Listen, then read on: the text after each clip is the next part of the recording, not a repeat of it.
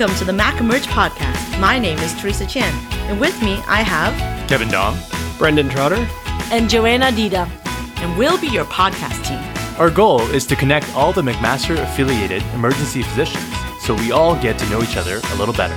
We have so much great talent and expertise in this region. We want to highlight it into one regional podcast. Each podcast features one invited guest to speak about their expertise or interests. Additionally, we will feature external speakers who have delivered regional rounds at one of our teaching sites. And don't forget about the residents. We'll be featuring stories about our residents and what they've been up to as well. All right, are you ready? Let's get started with this month's episode. Okay, everyone, hello and welcome to another segment of Whatever Happened to ... So I'm here with one of my first mentors from Mac Emerge. Dr. Josh Williams is here, and he is a bit of a legend around these parts for one of the first APDs for our program, then left us to go to Kelowna and has been recently appointed the program director of the Kelowna site and is one of our illustrious alumni. So Josh, will you say hi to everyone? Hello. And just to clarify, I'm pretty sure you were a mentor to me for most of the time I knew you, Teresa. I don't know about that, but I will definitely say that I think there's a lot of different things that you probably didn't realize you were doing that were really important to role model for many of us. And we look very fondly of the time that we did have with you before you left us. Not bitter. But okay, so Josh, do you want to take us back to the beginning? You came to Mac Emerge in which year? Like when you... 2002 to 2007. Mm-hmm. And so in 2002, you landed as that PGY1. And in 2007, you graduated. And at that point, you kind of started as staff. And where were you working at the time? I worked actually 3 different places initially. I was working full-time at Hamilton Health Sciences, which at that time still included McMaster in terms of working in the ED, as well as locuming at St. Joe's and locuming in Brampton as well. Okay. And so navigating all that stuff, you kind of eventually decided that 3 jobs was not enough and you became our assistant program director, yes? Yes. Yeah. I think that was 2009. Yeah. I think the program had grown large enough that it kind of needed an extra set of hands. And so they created an assistant program director role. I think it was 2008 because that's maybe 2008. Yeah. You were my APD when I walked in. So after I finished. Yeah. Yeah. Cool. And so tell me about that job, like that first job out of residency. Like how did it feel for you? Are we talking about like clinical job or are we talking about assistant PD? Probably both, right? Take us back to those moments there. Yeah. Clinically, I was probably working too much, but at the same time, I'm not unhappy about that. I think I worked a lot clinically and it really in the first couple of years of my practice kind of really cemented my practice. And it was fun. I mean, I was working with people I knew in a place I'd trained for the most part. So it was actually a fairly easy transition to work. Brampton was a little bit different in that I didn't know the people there quite as well. And also it was a little bit more terrifying at times, being much more of a kind of community site at that time, even though it was like overrun with volume and acuity. It definitely had a more community feel than the hospitals in Hamilton, where you felt very well supported. So yeah, I was working hard, figuring out clinically how I was going to work in those first couple of years of practice. And then, I was lucky enough that in 2008, I guess, they decided that it was time to have an extra set of hands do some of the work with the program. And I was approached to apply, and I was more than happy to apply, and I luckily got the role. And it was kind of like the best of all worlds, because essentially my portfolio within the program was kind of curriculum planning and a little bit of evaluations. But I really didn't have to deal with like a lot of the day-to-day minutia that the overall program director was dealing with, and kind of back and forth with the Royal College or back and forth with upper levels of administration that I was peripherally aware of and introduced to, but it wasn't my portfolio. So that was nice. And so when it comes to it, what did you enjoy most about what it was that you were able to bring at that time? Like what made you step up in the end to I mean, you were invited. That was good. So someone tapped you on the shoulder. But what was it that ended up? Because you can get asked to do all sorts of stuff, and many of us say no. What intrigued you about this job, and what made you think that this was something you'd want to do? I mean, I think first, there's a very limited number of program director or assistant program director roles across the country. So just to be kind of considered to do something like that, I think was an honor, especially just being a year out of into practice. It was something I think had always naturally seen myself growing towards. And so it was an opportunity that I was like, I can't possibly turn this down. And I think like over the couple of years that I was in the role, probably the things that I loved the most were just the relationships that you form with the people involved in the program and the residents in the program. And that's translated to what I'm doing now as well in Kelowna. It's a similar feeling. I often tell people who ask about the job, what's your favorite part? And honestly, it's actually my favorite part of all of my jobs is being a PD, and the same thing went for being an assistant program director. Yeah, that's really inspiring. And it sounds like the APD job probably opened up your eyes that someday you might want to do a PD job. Yeah, oh yeah, for sure. It was a nice way to ease into it. And it just kind of confirmed, I think, that was the path that I wanted to take at some point in time if the opportunity presented itself. Okay. And lo and behold, it did. And so when did you become program director in Kelowna? I think I'm 2.5 years into my mandate now.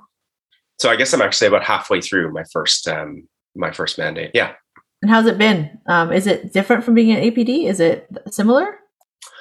Well, it's different and similar, actually. The way that the UBC power structure of the program is divided, there's sites. So actually, I'm still an associate program director, I still have kind of a reporting structure to an overall program director.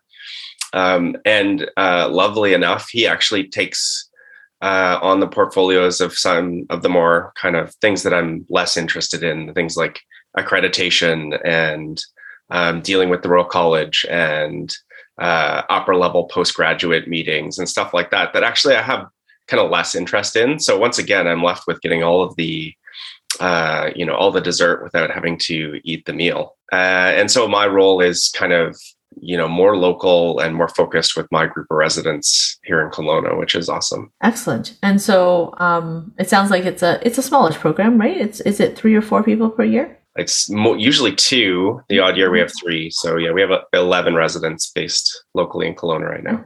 That's nice. And what's it like in Kelowna? Is it what would you say are some of the things that were surprising to you when you moved out there? What are some of the things that seemed very familiar? I had kind of come out and locumed and stuff, so there wasn't anything too surprising. I think the biggest change for me was Kelowna. It's grown a lot in the last 10 years, but it's still, especially when I first started out here, it was very much a kind of big community hospital, and it still retains some of the charm of that kind of feel. There's a lot less learners here. We have some local med students, and we have our, the Emerge residency program, and we have a family med residency program that's based here, but there's no other postgraduate program based in Kelowna. So, we get lots of elective folks from both Vancouver and Calgary and Edmonton sometimes, but, really in terms of like a core group of postgraduate learners here, there's not that many. There's 25 based in Kelowna, so it's very different in that way. Yeah, that's very interesting, and so it makes for a small town feel, I guess, for some of the surrounding areas. It's still a referral center, but it's not as big and urban, I guess, as Vancouver, which is a pretty big city. Oh yeah, for sure. Like the feel both inside the hospital and out in the community is very different. It's very small city. Mm-hmm. Excellent. And so, you've done a lot since you left MacMerge. Any lessons learned that you'd want other enterprising alumni. I know that at least one person might be headed your way and out west. And so any pro tips for people that are like leaving the home shop, let's say, as they embark on their journeys into the wilds of Canada and other places?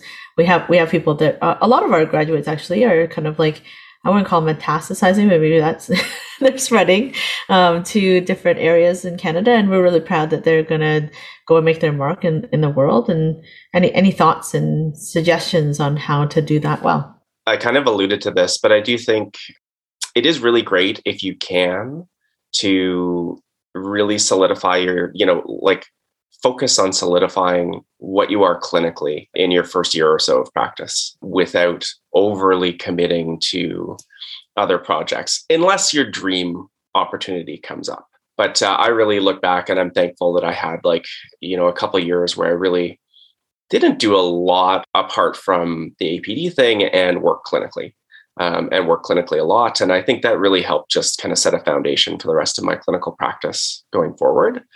And I think often, when you finish residency, especially if you're starting in a new place, people are like, it's like fresh meat, right? They're like so happy to hand over portfolios and like, hey, do you want to do this? Hey, do you want to do that? You want to be our CME director? Do you want to do, and it's okay to say no, especially early, or to say, you know what, that's interesting, but I want to take 6 or 12 months and get my feet under me and see what it's like to be an emergency doctor first and foremost and be a good clinician. You've got your whole, hopefully 20, 30, 40-year career to find those other activities you want to do. But, the core of what most of us do is be a clinician. And I think it's nice to be able to solidify that first. Yeah, I think getting your sea legs under you, as they say, is actually really important, because everything is usually contingent on you having your clinical practice and being a great clinician first. I think it happens with all sorts of different things, whether you're interested in leadership or you're interested in being a great educator. You really do have to be a great clinician. And I think increasingly with our research colleagues, I think in order to convince your clinical colleagues to come along for the ride and do your forums and, be a good research citizen, you also still have to work, really hard in order to be there for your group and your colleagues so that they'll want to support you when you want to go do cool stuff. And so whatever walk of life you're headed down, I think it's really a pro tip to be a really solid, good clinician that's hardworking and part of the group and being part of that citizenship, or else everything else can fall apart, right? You can't expect to have people follow you, for instance, as a leader, either in education or research or clinical, when you've never shown up for them. So I think that's like a really important kind of pro tip. So thanks. And it is, it's your foundation, right? Like you're probably going to have multiple roles and do a lot of other things in your career, but like the backbone of who you are is a clinician for most people. So it's important to make sure that you set that foundation. That makes sense. Thank you so much for your time. And it's been lovely to catch up with you, and excited to hopefully see you in the future, maybe at a real conference sometime and hang out on a patio or something. Yeah, looking forward to connecting and seeing you out and about. Same here. It was nice to chat.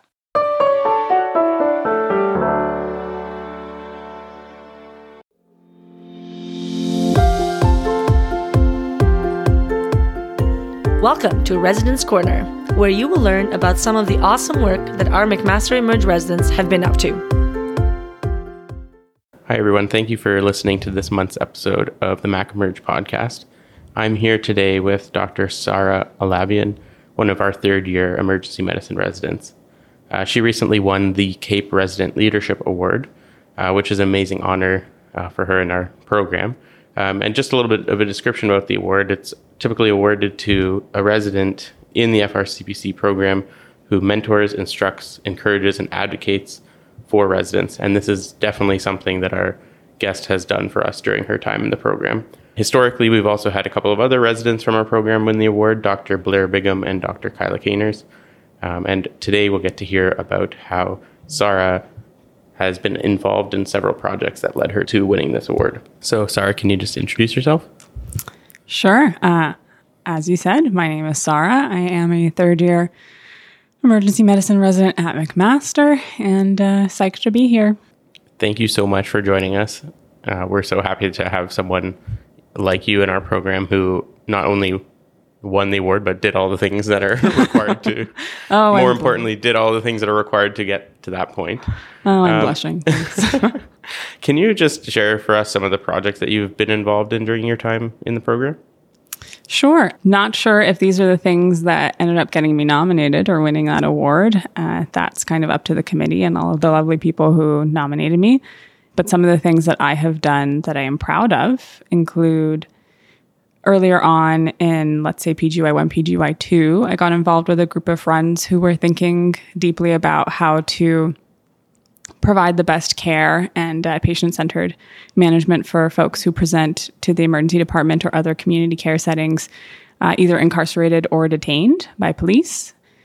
So we put together a group of people, including physicians, nurses, residents, lawyers, and other people with experience, as well as folks who have had previous experience being incarcerated or detained, and put together a guideline. So we called it a zine, a self-published zine, that went through the steps of how to think about and how to approach these people in terms of protecting their privacy, managing confidentiality, reducing harm, and thinking about next best steps once they leave your care.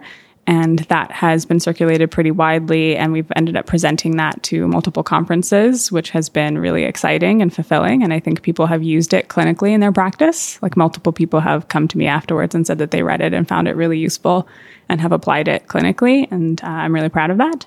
So that's one thing that I've done. And then obviously at McMaster, we're really proud of a group of residents who form the IDEA Committee, which is the Inclusion, Diversity, Equity, and Advocacy Committee. And we have established like a longitudinal curriculum that looks at structural competencies for emergency medicine residents. So competencies when it comes to advocacy, anti-racism, thinking about gender bias in medicine, and multiple other facets that kind of enhance our education and enhance the way that we approach patients and best provide them care. And I think that's been really well received. And I've been helping sort of coordinate that committee and help advance that forward. And then I'd say the last thing that I have been doing, which I am proud of, is I'm a member of the CAPE Anti-Racism and Anti-Colonialism Committee. So we put together a guideline on how to apply anti-racism and anti-colonialism principles in the emergency department at both a administrative level as well as a clinical level and educational level. Yeah, thanks for sharing those. Those are like very important things for anybody to be working on, and have definitely made an impact in our program for sure. And I think, part of what CAPE realized is that you're doing all these things as a resident, and that's far above and beyond, I think, what most people would achieve in residency or expect to achieve in residency. So we really appreciate how you've started to work on these things so early in your career. The IDEA curriculum has made a big difference in our program. We have lectures and like interactive sessions pretty frequently, and all of the other things for sure. Working with incarcerated patients definitely impacts our program significantly. So we really appreciate that, and I think that you've made a huge impact with those things.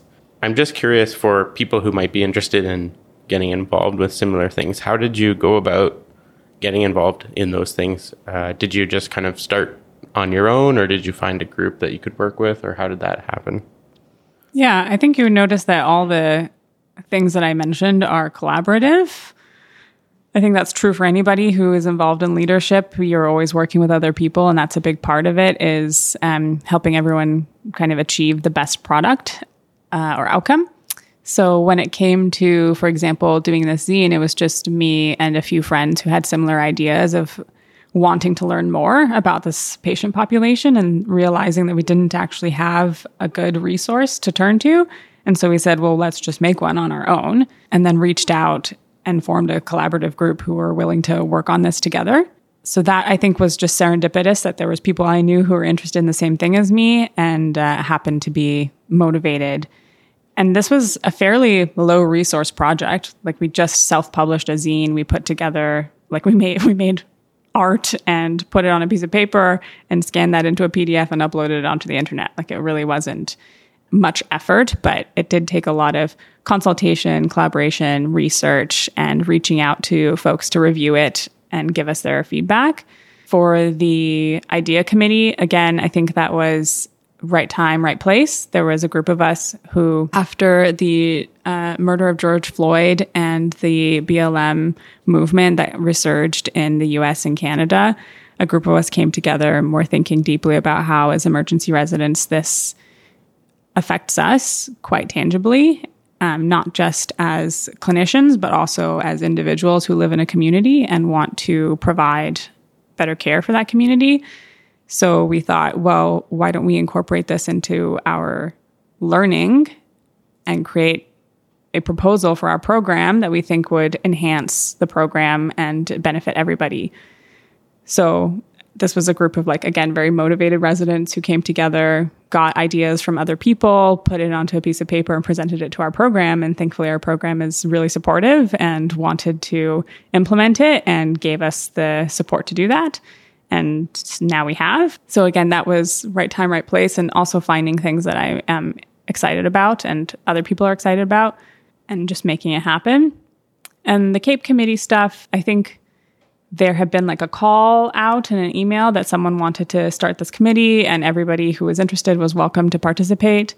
And I basically just put my hand up and said I would be happy to take on a bigger role in this. And I just kept getting invited to meetings and nobody kicked me out. And then I ended up becoming one of the second authors on a paper, which again, lots of people added to that work. I just happened to put my hand up and say I'd be happy to help a little bit more. Sounds like you need to give yourself a little bit more credit than right time, right place.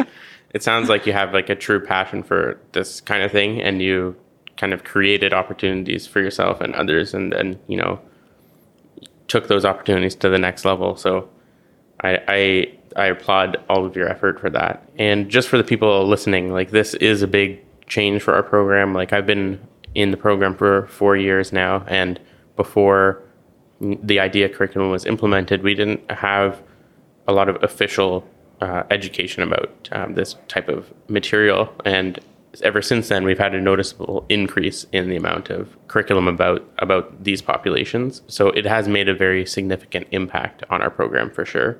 And I realize that, it feels like a right time, right place, but you have to have the motivation to kind of like convert that into something tangible. And you and the other residents involved 100% did that. So like I said before, we really appreciate all of your effort with that.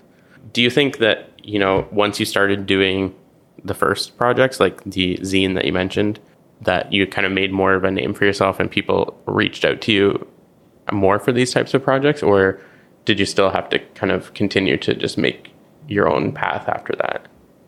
A bit of both. I would say that after we started presenting the zine in different spaces, so in conferences and on podcasts and that sort of thing, more and more people, we have an email address for the zine website. And so more and more people started reaching out to the email address and asking us if we had more resources, if we wanted to talk about something more. So that became a way that I got in touch with more folks who are interested in these types of projects. I also happened to grow my network of people who are interested in the same thing as me.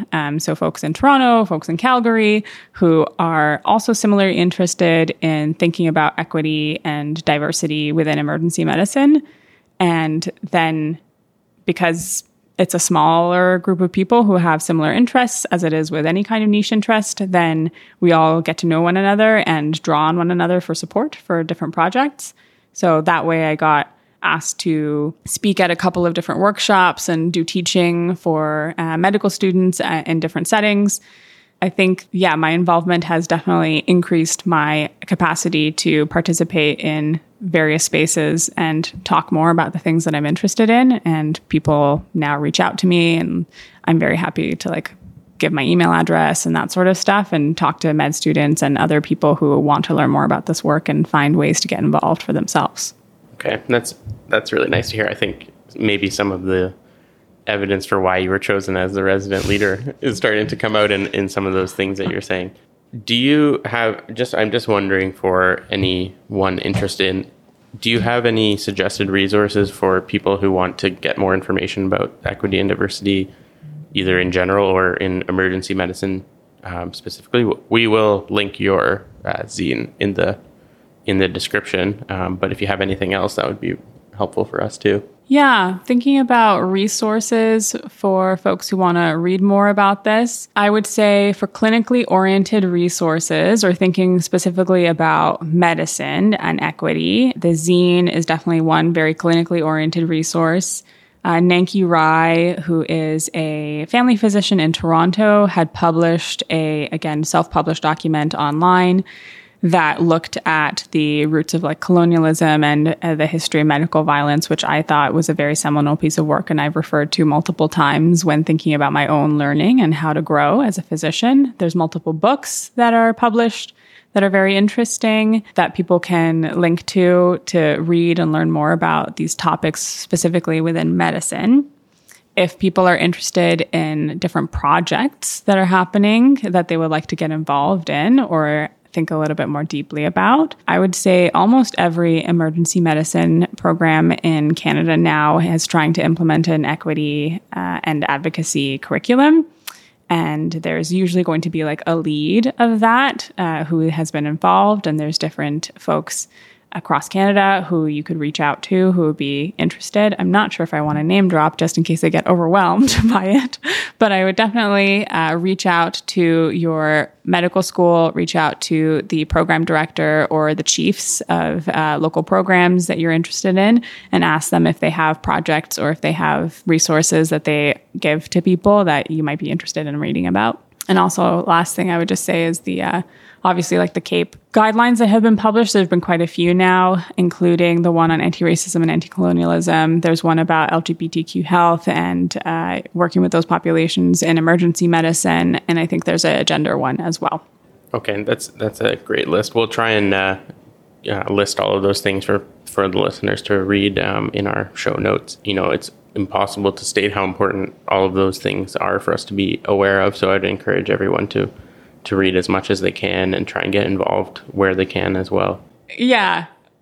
Whoever is listening to this and thinking about, you know, advocacy and how to achieve like certain goals within their career in medicine, whether it's in emergency medicine or not, I think the things that I said before about finding a group of people who have similar interests as you, who are willing to work well with you. And I would say that like ice cream is a great motivator. A big number of my meetings where I have like encouraged people to do things or asked them to do things have involved me buying them ice cream and then being like, I think you also, if you could do this little task for me, that'd be great.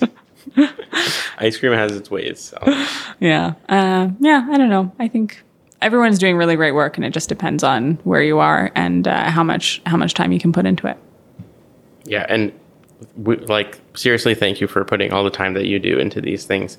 You've made a very noticeable impact on myself and on our program. And I know that all of the residents in our program feel the same way. So regardless of, you know, this huge award that you've won, which is an amazing honor, you definitely have made an impact on the people that are around you. And we really thank you for that. That's very nice. Thanks, Spencer. Okay. So thanks again for listening.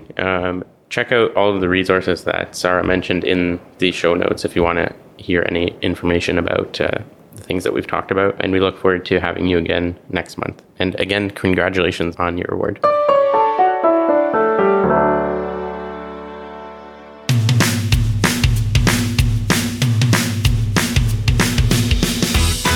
Thank you for tuning in to this episode of the MacEmerge podcast. We hope that this brings you new information and helps you up your game so you can deliver better patient care to our region. Remember, we are always looking for new talent and expertise to feature in our podcast. So if you're interested, please feel free to contact us at our email at macemergepodcast@gmail.com. We're also looking to improve your experience, so please submit your feedback as well. Again, thanks for listening. Let's all stay connected. MacEmerge out!